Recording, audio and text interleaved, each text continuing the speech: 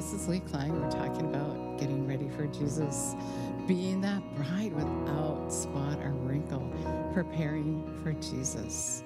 Let's acknowledge him, Jesus. We thank you and praise you for telling us things to come, for telling us what we need to do to get ready, for telling us that we're not ready, and because you don't want to stand before us or us stand before you that day and you say, away from me, I never knew you. You don't want to say that. It grieves you to have to say that. And so we thank you for your love and your compassion and for your efforts over and over again to get through to us. Teach us, Lord. We love you. We praise you and give you all the glory. Give you all the glory.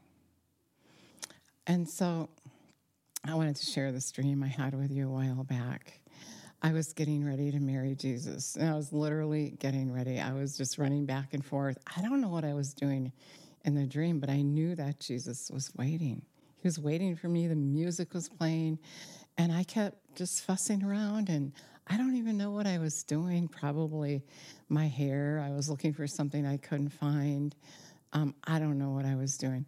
But anyway, a lady came out and said she was going to take a break, and the music stopped, and then as time went on, and I still wasn't ready. I was still worried about my physical appearance. So all of a sudden, it just got really, really quiet, and I went and looked, and Jesus was gone. He was gone. I missed him. He was gone. I was devastated.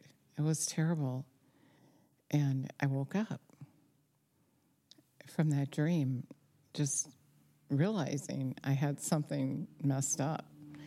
And really the message at that time was I was late. He said I was late.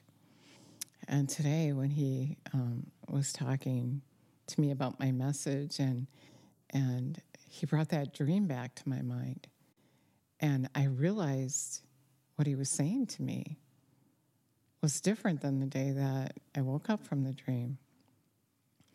And what he was saying is, well, first of all, I guess I'm a little bit ahead of myself. I just want to mention all the things that we go through in the natural when we get married. Like your physical appearance, like what I was doing. You pick out rings, you get a dress, the groom gets a suit, then you have the bridesmaids and the groomsmen, their clothing and gifts, and you decide where you're going to have the reception and where you're going to have the wedding, and you do your nails, right, and you get your hair done and all this stuff. The invitations, who you're going to invite. If you're going to have music in your wedding, who's going to do the music? Who's going to marry you? There's so much to do, and it takes so much time. But then we don't think that we have to prepare for Jesus, like there's nothing to do. And there is something to do. And it wasn't what I was doing in the dream. It wasn't what we do. The reason we don't get ready for Jesus is because we don't know what we're doing. We don't know how to get ready if we don't know him, if he doesn't reveal to us why we're called the bride of Christ. We are the bride. He is the groom. And that is to show us that he's saying that so we can understand that we have to get ready for him. There's much preparation, but it's not about our physical appearance. It's not about that. It's about getting ready for him spiritually. It's about being without spot or wrinkle. It's about our character, who we are, who he creates us to be, right? So when he recreates us in his likeness, that takes time.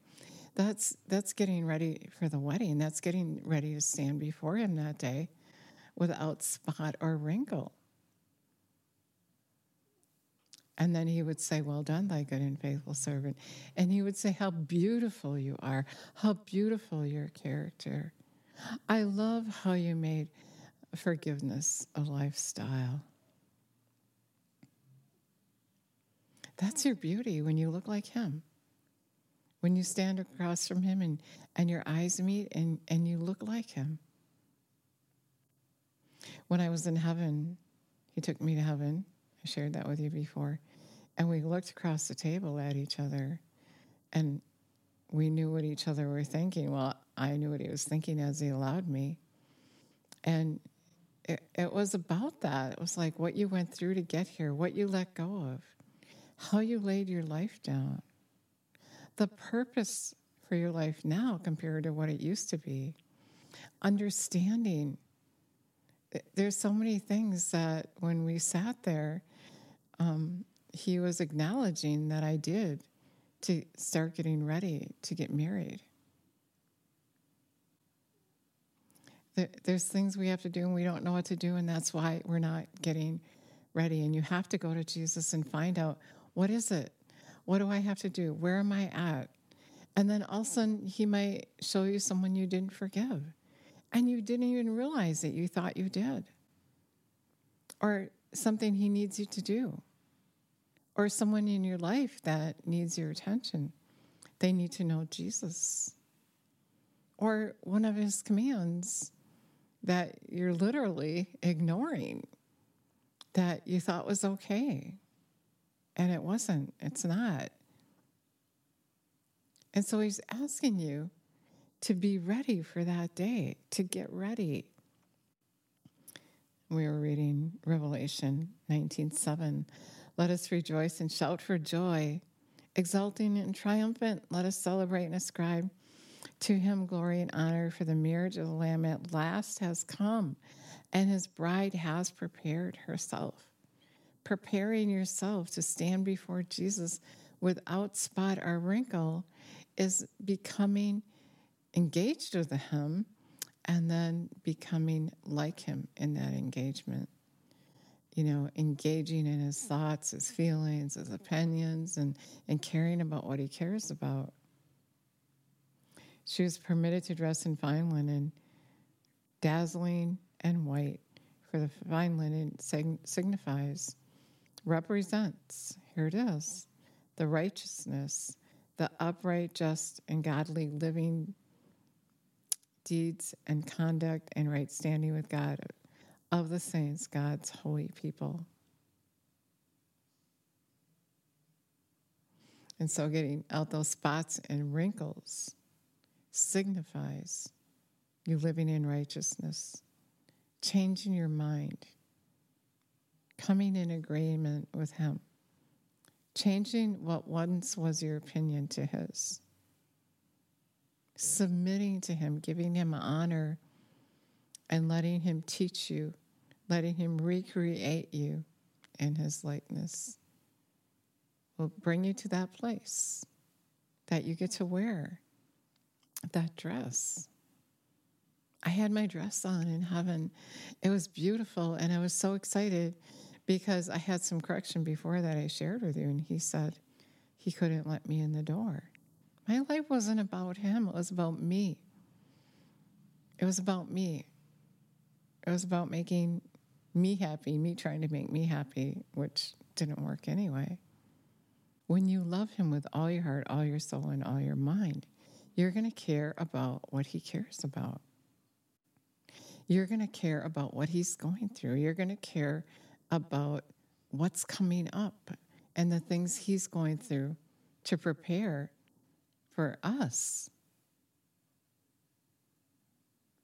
You're going to start connecting with him and realizing what he's doing. And before that, how you were just living foolishly, not knowing what was coming and what you needed to do to get ready. We don't know what to do, so we got to find out. Jesus, where am I at? What do I have to do to get ready? I want to stand before you without spot or wrinkle. Show me who you are so I can be like you. I want to be perfect like you. I want to grow up. Jesus is amazing. The revelation knowledge that he is giving us, you can't get that anywhere else. You can't go to your pastor or anyone else and say, how do I get ready?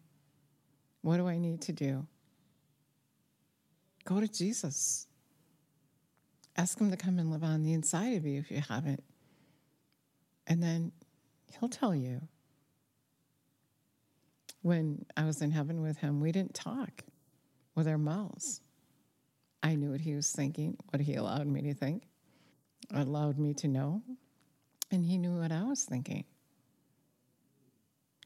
And that's how we communicated.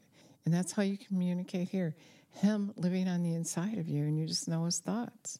He shares his thoughts with you.